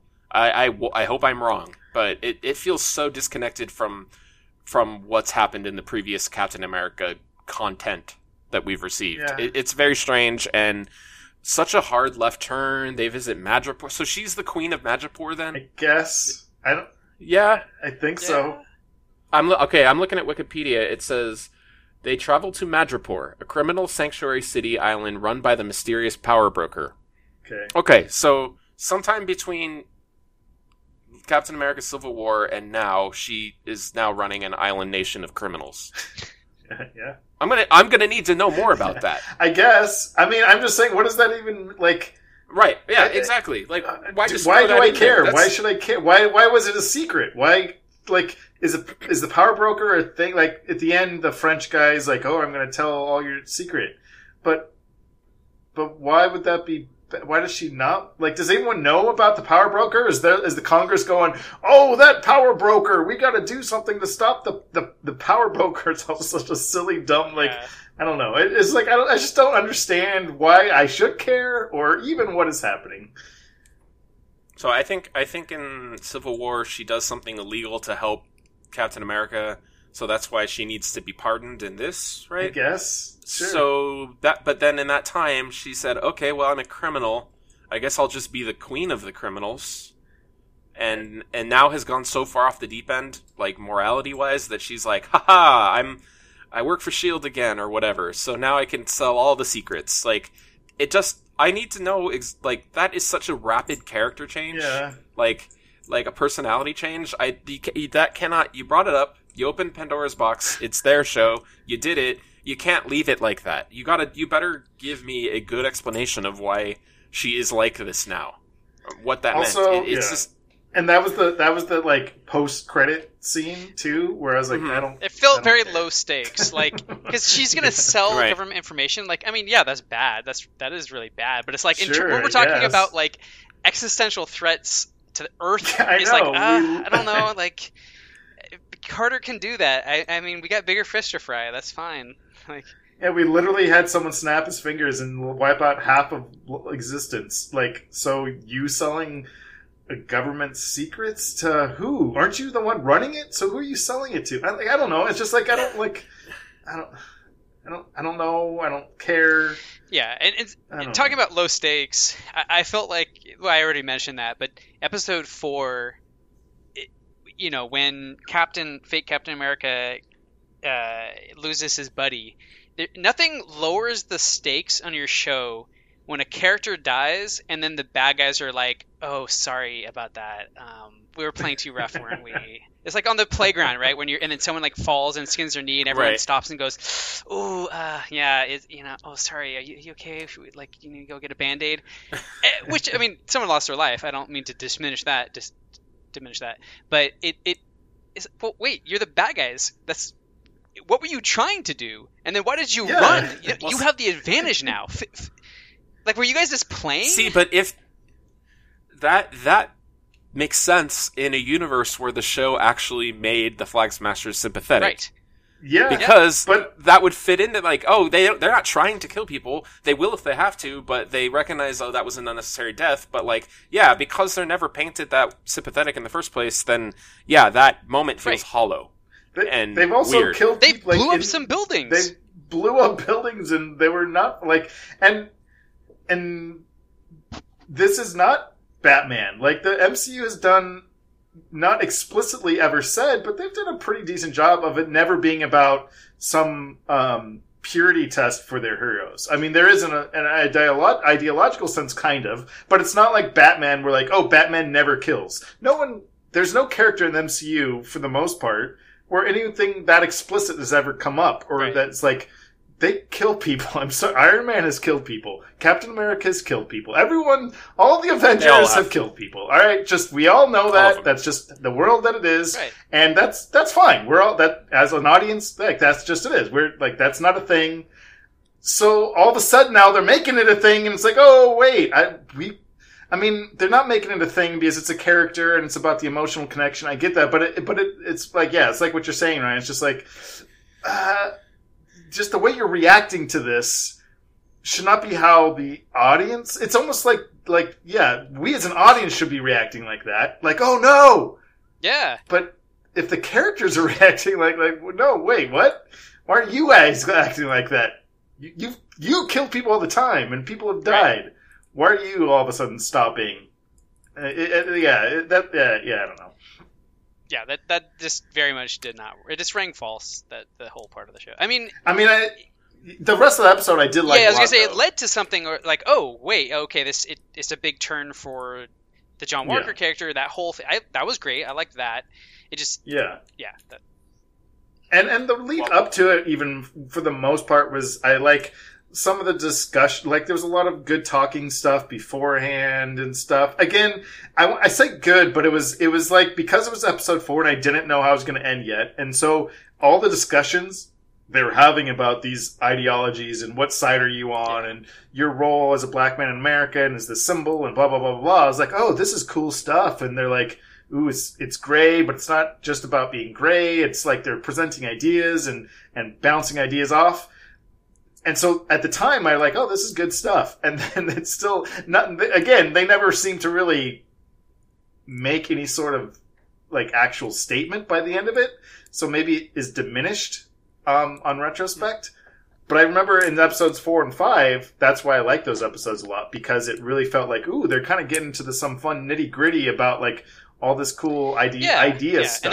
And those were the highlights of the show, but like you were saying, kind of diminished by the fact that there really wasn't a payoff. Yeah, and I thought about that, and I gotta say, it's they're covering really heavy topics that are real world topics, and if they were able, one part of me wants to say oh, they don't want to take a stand on either way because that's the safe way to go. Mm-hmm. But then I also am kind of the more optimistic part of me. That I don't know if that's the right word for what I'm about to say, but it's well, yeah, these are complicated issues, and if we had the answers, then in the real world they wouldn't be issues. We would have solved them. So, it's kind of naive for me to expect that a Disney comic book show is going to solve it. No, that's when fair. When we can't in the real world. Yeah. So, if they want to cover realistic topics, then I guess to some degree we need to be okay with the fact that it's not. There's no perfect answer here. No, I think that's actually a really good point, and I think that would have been its own. That would have had its own weight, just to explore the complexity of these real world situations. But I think because no particular point is ever made very clear, it just kind of presenting these sides as concrete forces of opposition or whatever, or even defining why things are great, right? Like I think that's one of our major complaints. And I think that goes towards at least for me, like more confusion, or maybe I just missed some points, but like in my summary, I dismissed that one character, the old black super soldier guy, Isaiah Bradley, because his character was a source of a lot of these points we're talking about. I think, and I think I think it was one of the better parts of the show, just in general. But one of his statement, the big thesis statement for him was, they'll never let a black man become Captain America. And like I like that as an idea, as a concept, right? And they do some exploration of that, like Sam doesn't have blue eyes and blonde hair, and I think those are some great points. But they don't. It didn't like maybe I missed it because I'm like, well, wait, Sam turned it down. I don't think it's so much about like that Captain America gave it to him. It's that the public won't accept. It's like it. His whole thing is, he's full of anger because of how, black people have been treated his entire life. And he's like, oh, you fool. Why do you think anything's better now? Like, everything's exactly the same. And, that's Sam's mission. It's his ideal, is to, like, prove that, no, things can get better and we can continue to make things better. But that's anyway. Kind of what I was thinking, too, is like, okay, maybe, like, if they had explored, and again, this might have been me just missing it a little bit, but that the reason he turned it down is because of that kind of a internal conversation with himself. Like I guess that is what it was. I guess I just didn't have more opportunity to have that conversation. Because to me it was more, Bucky was presenting to Sam in that one scene in episode like 2 or whatever, 3 maybe, where they're fighting, and it felt more like he's not worthy of the mantle, or following in Steve's footsteps, or something like that. I don't know. Maybe I should rewatch that episode. But Well, yeah, I mean, it's interesting looking at all this because, like, Captain America, I think, is more than just like his costume and his shield. Obviously, it's about what he represents in relation to his country. I mean, his name is Captain America, and watching the first one and the second one recently, like the first one, World War II, Greatest Generation, this is what we think of when we think an American hero, someone who fights the Nazis. But then you get to Captain America 2, and the world is way more complex. And so much of that movie is spent him trying to figure out where he fits in and what his views are now that politics is way more complicated, right? And that's something that I think could have been like flowed into this a lot more. Is that like, okay, what does it mean? Does being American mean the same thing to everybody who's an American, right? Because that's constantly like, what does it mean to be American is the thing that is constantly explored. And that is, I think, where the heart of this show should lie, is like, okay, let's have that conversation again. What does it mean now? Yeah, and I think that is where that needed to come across the finish line. The interactions between Sam and Isaiah Bradley, that is what I'm talking about. That's the heart of it. So yeah, obviously more time needed to be spent on that. And I think that's what they were trying to do. But at the same time, it again, there's a cynical part of me that's like, we can't push this too hard. We already know this is going to make some people angry, and they say it in the show. There's going to be people mad that I'm Captain America. Yeah. Like, he's speaking straight to the audience. Yeah. And so they do it, but they're like, look, we can't push this. There's only so far we can push this and get away with it. And for me, I'm like, no, push it further. Like, that might just be my personal taste, but I'm like, no, push it further. I want you to explore this more. I want there to be no, like, questions about what it is that we're dealing with here, because it's an important topic. Yeah, I definitely think I would like to push more. I even think that, like, of all the things that I was maybe not fully satisfied with, the more thematic racial elements, I thought somewhat more satisfied, even if it maybe comes across a little hokey in the way it's resolved, and especially as obviously white guy, I don't have the proper appreciation or experience for that, but of like the Isaiah Bradley kind of like ultimately seeming to kind of accept Sam's point of view at the end and it being a hopeful point of view. So I was more satisfied with that, even though I do wish they went further with it. But I think a lot of the other things, maybe things like the super soldier serum, that was another thing that I thought they were doing some fun, cool exploration of that ultimately didn't really seem to go anywhere. I was a little more dissatisfied with that, especially with like Zemo's idea of just like, look, you can't have anyone. No, can't be any super soldiers. If you want a good society, we have to get rid of super soldiers. Like that's, and this idea that like, yeah, there's some, he makes a good point, right? And right, exactly. And this, and Carly trying to get these, and like turning her own or met people into super soldiers. Like, again, why do I supposed to like her? She says she doesn't want power, but is like literally looking for a serum that will make more people, make her powerful. Regardless, like those types of things, I never felt like they fully explored and knew what they were trying to say. Yeah. With those kind of more thematic elements. And also, kind of side note, I thought was kind of interesting is, they talk about the super serum and like, oh, it makes you more of who you are, or and specifically Sam, like, he's just a guy. But I mean, he's not. Sam is a super soldier. Like, does anyone? No one has said that no one else in the world has a Falcon outfit. You are the only one, Sam, who has a freaking Falcon outfit. I'm glad you brought that up, because that was the whole idea about the conversation of power in the show is something, again, that is something that was really like, oh wow, this is really cool. I love that Zemo, he's the villain, but he's against the super soldier serum, right? That's so, I love that dynamic.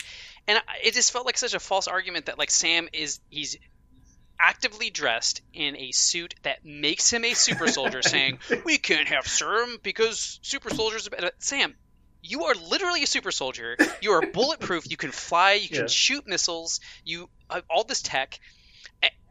Got a little robot friend. Robot friends. Birdie friend. AI. I mean, essentially Iron Man. Yeah. He's more Iron Man than Captain America. He's practically more Iron Man, but symbolically Captain America, or whatever, like character-wise. But yeah, I mean, these aren't just like everyday guys. I'm just a normal soldier. And like, no, what do you think? You're freaking flying, man. Yeah, I just a little bit of a side note. I don't like just the idea of like that. I mean, it's a trope in science fiction and stuff that like, oh, it's the human augmentation thing is villainous in and of itself. No explanation needed. That's a bad thing. And I think that's a really dangerous and bad argument. I think it's just a kind of technology. Any kind of technology can be used dangerously and therefore should be treated with the maturity of adulthood, and shouldn't just be a childlike black and white of, oh, that's bad because of some BS reason that the show wants to give us. Like, I mean, I don't know. Everyone is shooting missiles and guns at each other and exploding bombs. Like, oh, that's okay? Like, I don't know. Like, why? Like, making someone stronger doesn't let them... I don't know. Well, also, another thing kind of tangentially to relate to is that how powerful can these super soldiers be, but just normal gunshots still kill them, apparently. Yeah. Like, that is like, okay, I mean, we all like to see people actually fight for TV, but most armies and soldiers just use guns and shoot each other. So these super soldiers would be just as dead as everyone else. I think, Sean, I was talking to you about, like, we all love our mutants that can shoot lightning and shoot laser beams out of their eyes. But at the end of the day, every human that can hold a gun is a superhuman mutant, because I can kill you with insane efficiency at range. Like, if you can shoot lightning, hey, that's cool. Right. But guess what? I'm going to kill you faster, probably, with a gun than you are with that lightning. Yeah. So cool shield. I'm just going to shoot you dead. I mean, obviously they're cool and he blocks with the shield, but like you throwing a shield that you have to be an expert. Yeah, you better got an A+ in geometry and trigonometry to be able to throw that shield. I just have to be a guy with a trigger finger and I could do what you could do. More deadly. Yes. More logistical nitpick. You mentioned the Falcon is essentially a super soldier because he's got a Falcon suit. But in Winter Soldier, when they're at the therapy meeting with all the vets, he tells Steve, yeah, I flew a bunch. I lost my partner. We flew a bunch of missions together.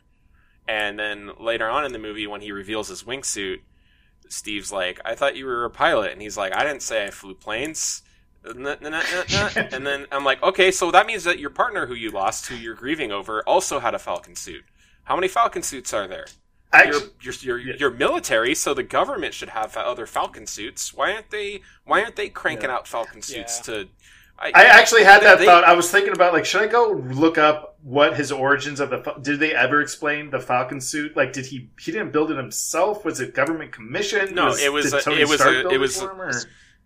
a government prototype project that they built 2 of them. They gave one to him and one to his partner, and his partner died. They didn't say why they shut it down. Okay. They just showed, because they can't ever use anybody's superhero names. They're like, here's all the files on this project, and it was called Project Falcon.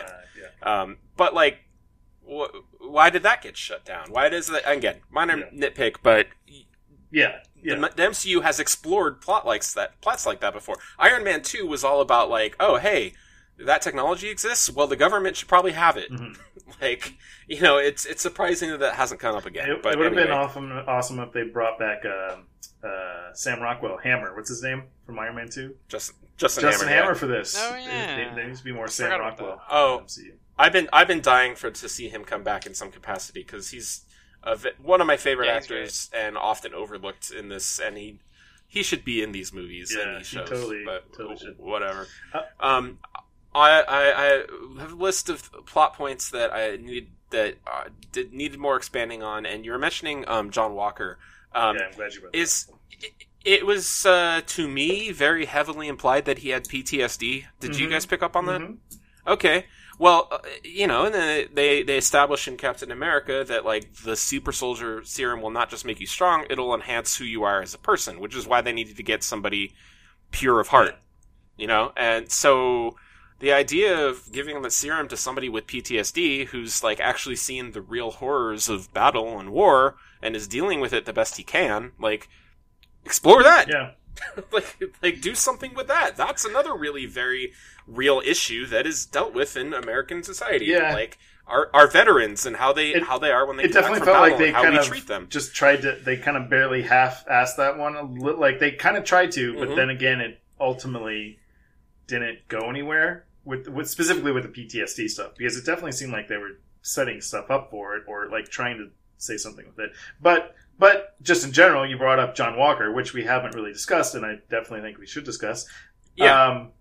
I think, to me, it's odd because John Walker kind of is the inverse of what Carly was, where it seemed like the show wanted me to like her, even though I didn't, and I didn't understand her, and I didn't, like, understand where she was coming from, whether that's because of, behind-the-scenes stuff or whatever, but it just felt like the show wanted me to like this person, and I just did not. Whereas John Walker, it just felt like the show did not want me to like this person, but I liked him. I liked him for the most part, and if I didn't like him, I at least understood him. I understood, like, even when the stuff I thought, he was doing bad stuff, I still understood why he was doing it. And, like, I'm not sure where the show wanted me to land on this character. I kind of was happy that he kind of got a happy ending a little bit, but I was also like, but should I be happy? I don't know what. Yeah, what was I supposed to have felt? What do they want from me? What was I supposed to have felt? And I don't know, maybe it's a simple way of, like, just being force fed what the but yes, I want, as creators, I want your point of view. Feed me your point of view.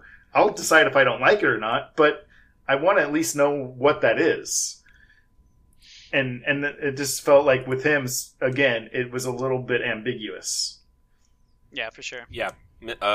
Underdeveloped point. I mean, this whole show is a pile of missed opportunities, really. I mean, that's the best way to put it for me. Yeah, and a lot of those opportunities, I'm not sure when, like, where, because they obviously have a trajectory with some of them, some of the plot points and some of the characters, but I don't, like, where is that going? Because we got to have a few fun scenes with Julia Louis-Dreyfus, which was actually a highlight for me. But that was. I wanted to talk about that. I'm like, wait, okay. They introduced her, that she didn't do anything, but they obviously have plans. Yeah. Where are those plans gonna? Yeah, I did have the same. Is there going to be another season of this? I read that she it was introduced. She's supposed to have been introduced in Black Widow, but that movie got pushed back past this, so they went, oh well. Guess they're gonna see her in this first. Okay. And there's a strong. I mean, I've done a lot of. I'm assuming she's a vaguely. Her sounds familiar. The Contessa. She's a person in the comics and stuff, right? Contessa Valentina Allegra de Fontaine. I did some research on her, and she is a.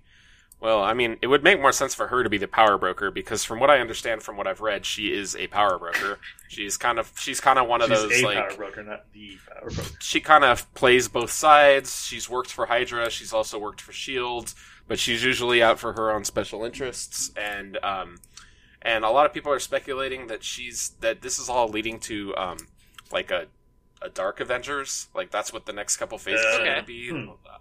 Because. So we have a Dark Captain America. They're doing a Hulk show, the She-Hulk show.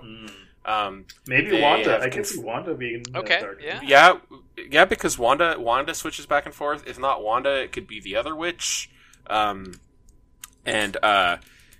Incredible Hulk. Let me look this up real quick. I need to find the actor's name.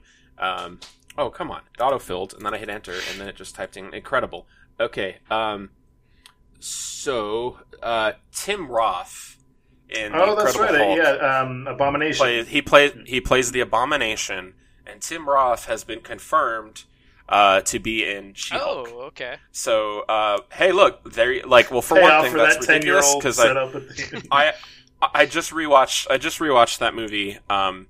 They took him into custody at the end, so he's presumably still alive, unless he died from the gamma radiation, which is what you would think would happen.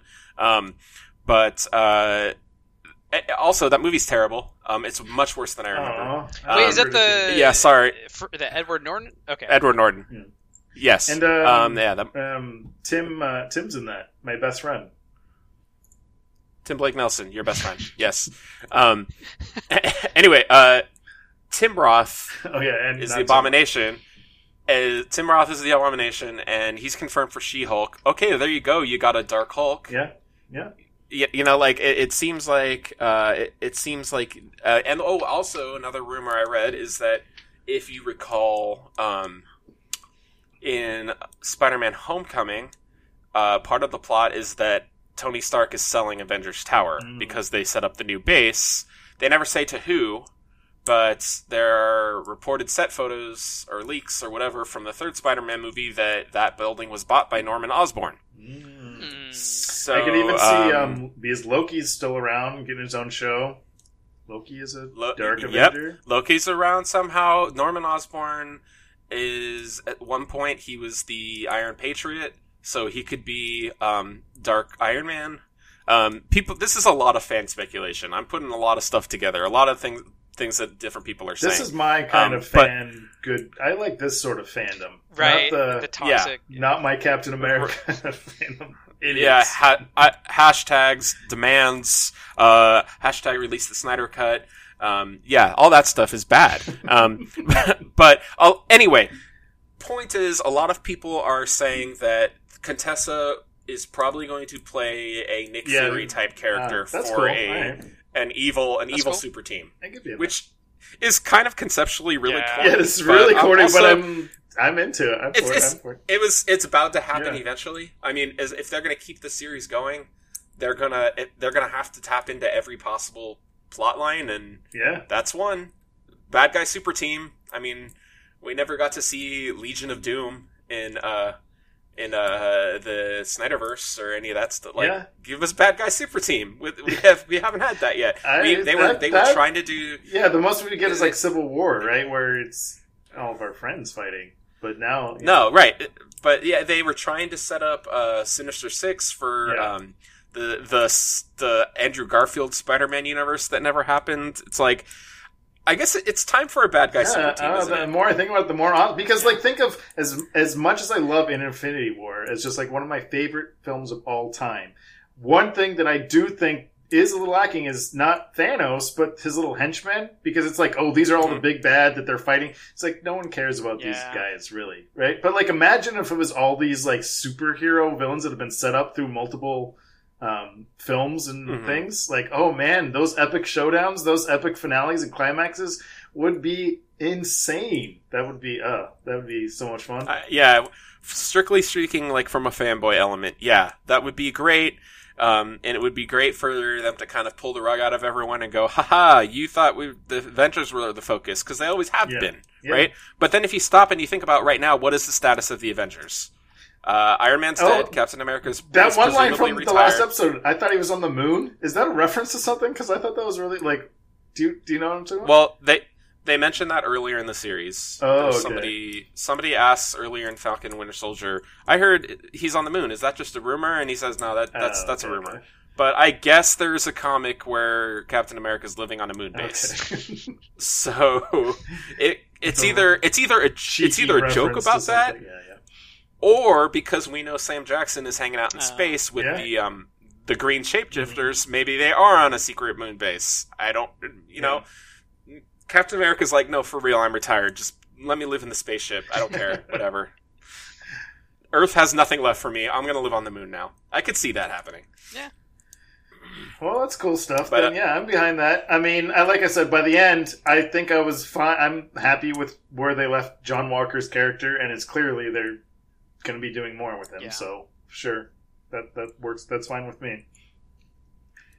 And I guess Madripoor could be a significant location as far as Dark Avengers go. I don't know.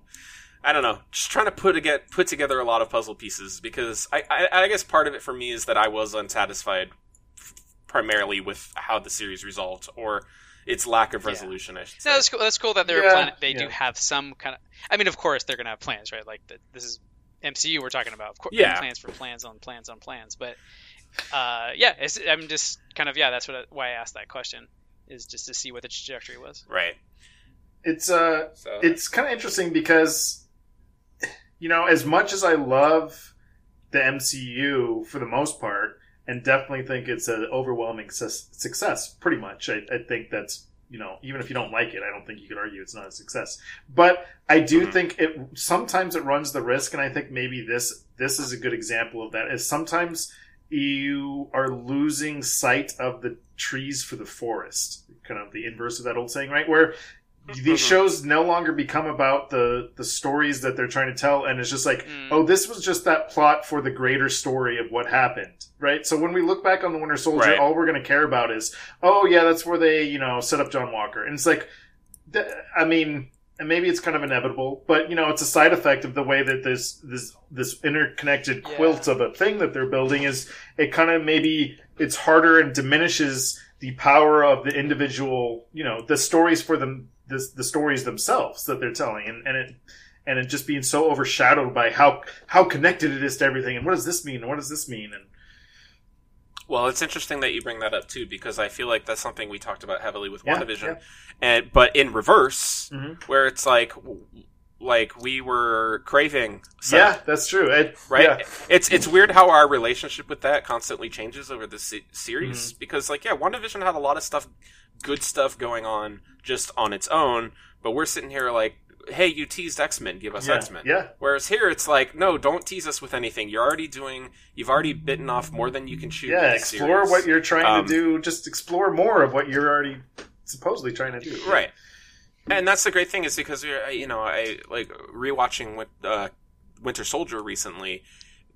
That movie is great, partially because it is a status quo changing movie. After that, S.H.I.E.L.D. has fallen, and that has effects on things that happen after that.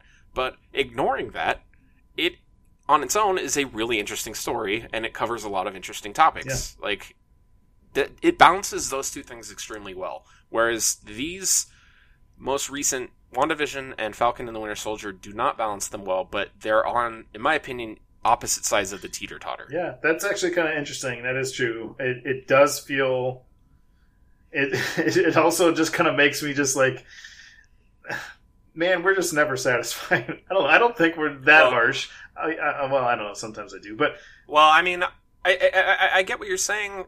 Yeah, it sounds like we're never satisfied, but at the same time, I can point to Winter Soldier, but Yeah. also a lot of other films in the series where they do get that balance Yeah. right. Yeah, and I do also want to say, I think I was going to go a little bit into it more, but just like as much as we are, I don't even think we're nitpicking, but we're examining things that maybe most people won't examine as closely. I don't know. Maybe that's giving us too much credit. Regardless, I don't think that any of us dislike this show by any No. means. No, We all still I liked like it. Like, you know what I mean? Like, to me, the idea of comparing this to something like Justice League, it's like, our conversations about that were so different because our standards are so different. It's completely, like, this blows Justice League in terms of ideas and character and all that stuff out of the water. But when we're talking about Justice League in its own terms, we have to like, well, the speed with that scene, he grabbed a hot dog and it was kind of cool, right? And that's like, we make it sound like we actually love that film.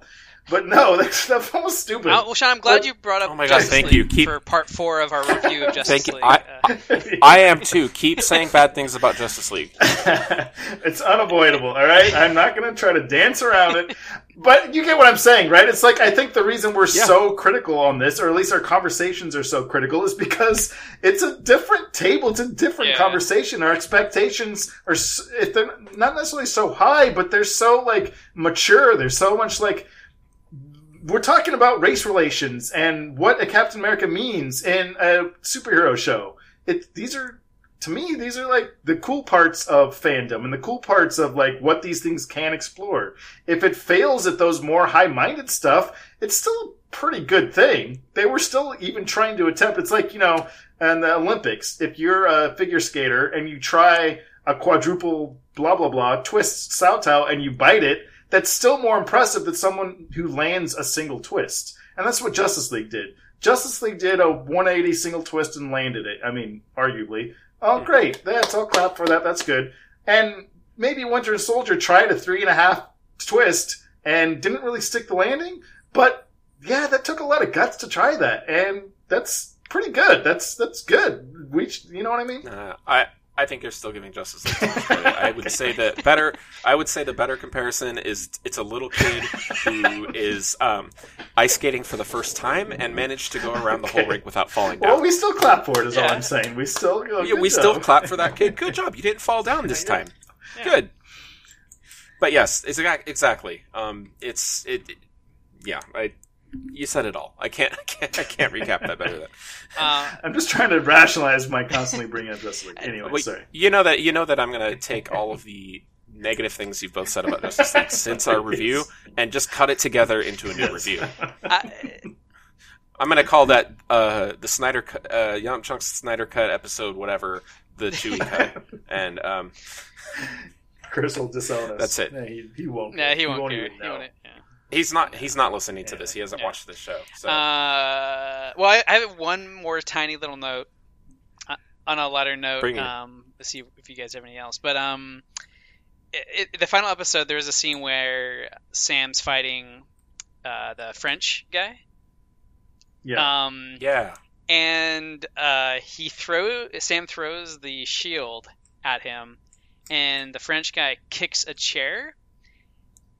And it knocks the shield down, and then it cuts to Sam, and he gives this expression, and I laughed so hard. I'll see if we can go find it and give you guys the timestamp, because I rewound it like 3 times. I was laughing so hard, because one, it's hilarious that this shield's defeated by a chair.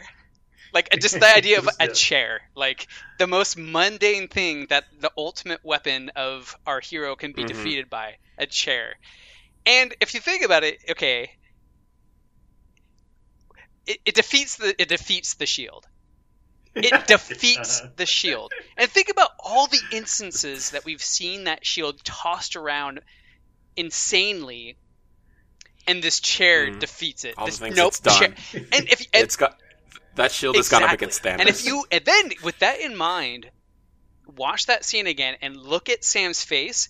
And there's a couple ways I like reading his face, because, like I said, I rewound it 3 times, so I have different interpretations. One of it, which is Sam gives him this face I see you've studied the ancient art of the chair, the one weakness of the shield. Like, just like what is going through Sam's mind at that moment is so hilarious to put words in his mind of like, like you son of a like, I don't. It's just so like just I can't get out of my head like how hilarious that scene is. That this single chair has brought down our ultimate hero. I don't know. Is speaking of that French guy. I don't know if you picked up on this. I wouldn't have if I hadn't very watched familiar. Well, he's from if I hadn't Captain watched America. Captain America, he's in He's in the Winter guy you Soldier. fight in the beginning. He's the leader of the pirates who Sam Jackson secretly hired to hijack the SHIELD ship so they could get the Hydra information, which is funny because that means the only purpose he's really ever served in the MCU is to get beat up by a Captain America. No, I recognized him. Yeah, That's all. He's just both of his big scenes so far is just a Captain America beating him up. Yeah, that's it. That's his role. So, but I would not have picked that up if I hadn't just watched that movie like a couple days before I watched that episode. So he did look familiar, but I would not have played that. I just remembered he was the friend, and I think he's like an MMA fighter or something like that, or in like real life.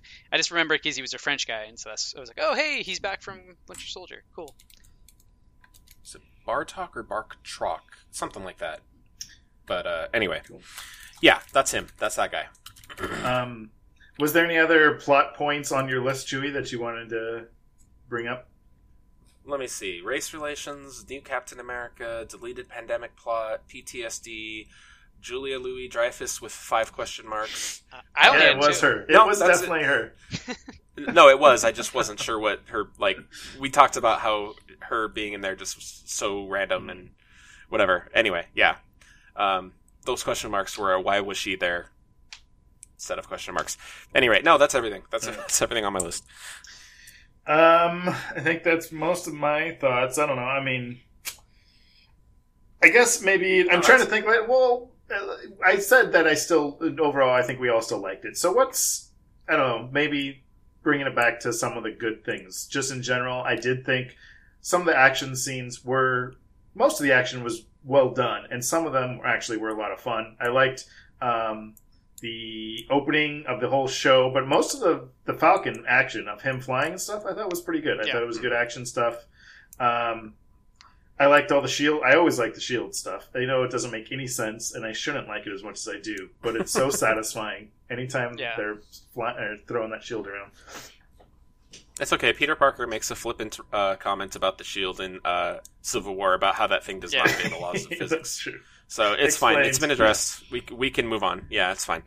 Yeah, I mean, except when they were given room to breathe, I really liked all the character stuff. Yeah, I thought it had good writing, and I liked all the just like a lot of the scenes where it's just two people having a conversation about something. That I feel like those when they gave it room to breathe, those were the highlights of the show for me. I thought they were really interesting. I was able to get into them more emotionally than I usually do with these MCU projects.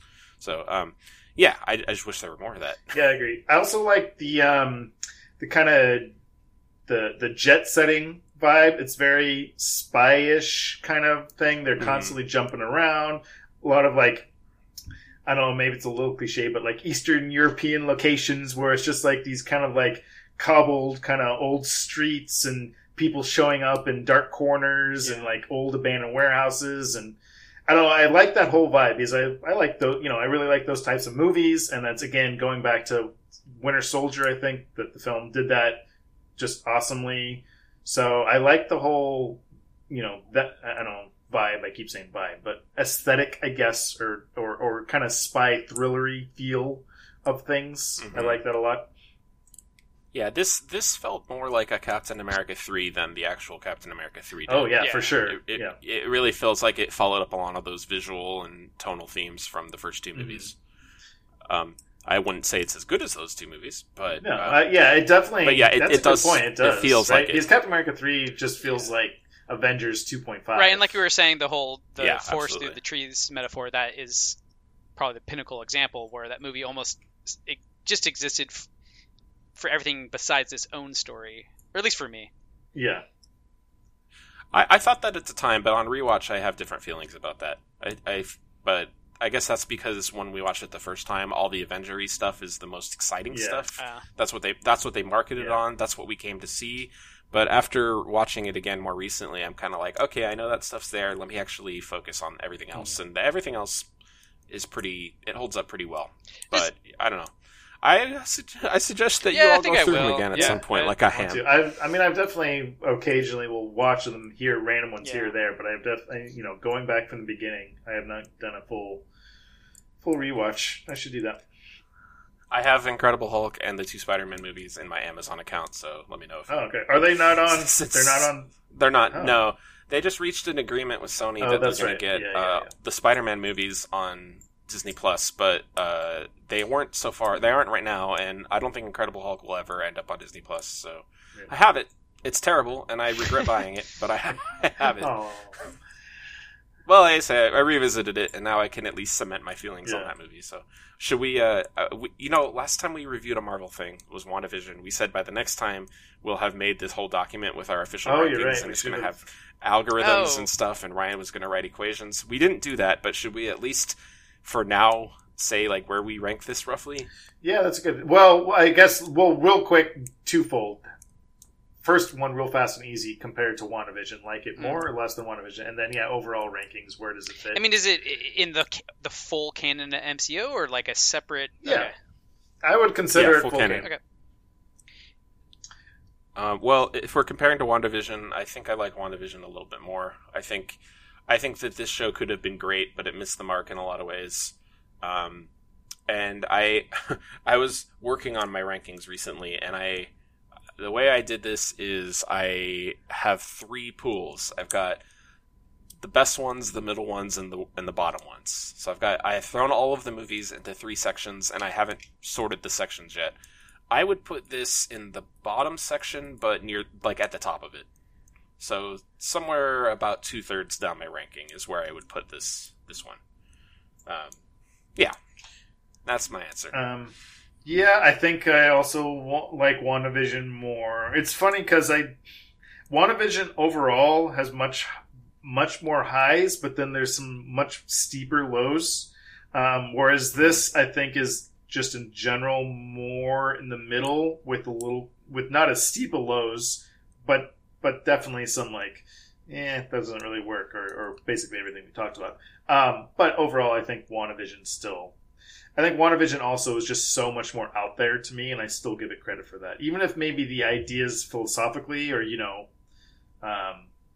politically and all that kind of stuff weren't really that as obviously relevant as what they're doing in this, I still think it was more bold of a show. So, that being said, I think I would put this probably under the original Captain America or the first Avenger for me. I have not gone back and rewatched all of them recently, so it's kind of going off memory. And I remember that's probably pretty similar to your rankings, Chewy. I would probably put it definitely in the lower tier. I like it more than probably Iron Man 2. I like it more than Thor and Thor 2. I like it more than maybe Ant-Man. I'd probably put it next to maybe Ant-Man. Ant-Man and Captain America: The First Avenger. That's funny because both of those movies made it into my top tier. Oh, really? Yeah, this one is at the top of my bottom tier. But again, ranking them all fresh, it would be in my bottom third, I think. But similarly, not the very bottom of it. Exactly, that's where I put it. That's where I have it. I'm looking at it in my list. Okay. All right. I definitely like WandaVision a whole lot more. It just was more risky, took more risks in terms of the show making.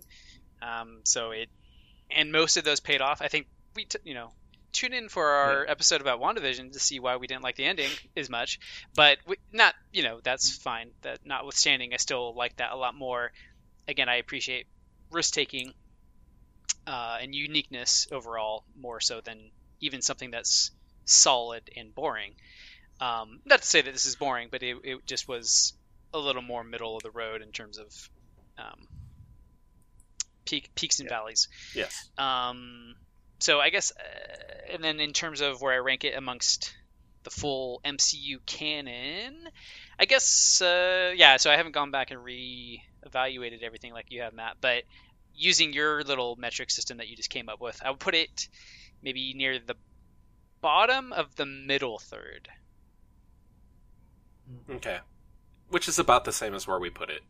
I put it at the top of the bottom third. Oh, you put it at the top of the bottom. Okay, I gotcha. Yeah, that's where it's sitting right now. So it's right on the border between the middle and the bottom thirds. So it sounds like that's where yours is. Maybe just slightly higher. Yeah. Yeah. Okay then. Well, that's what we're All right. doing. Well, if we didn't talk about something about Falcon and Winter Soldiers that you wanted us to, or you have questions or thoughts that you want read on air live, or you just want to hear our thoughts and don't care about reading your email on live television. This is live television, right? Send us an email at yumchunks@gmail.com.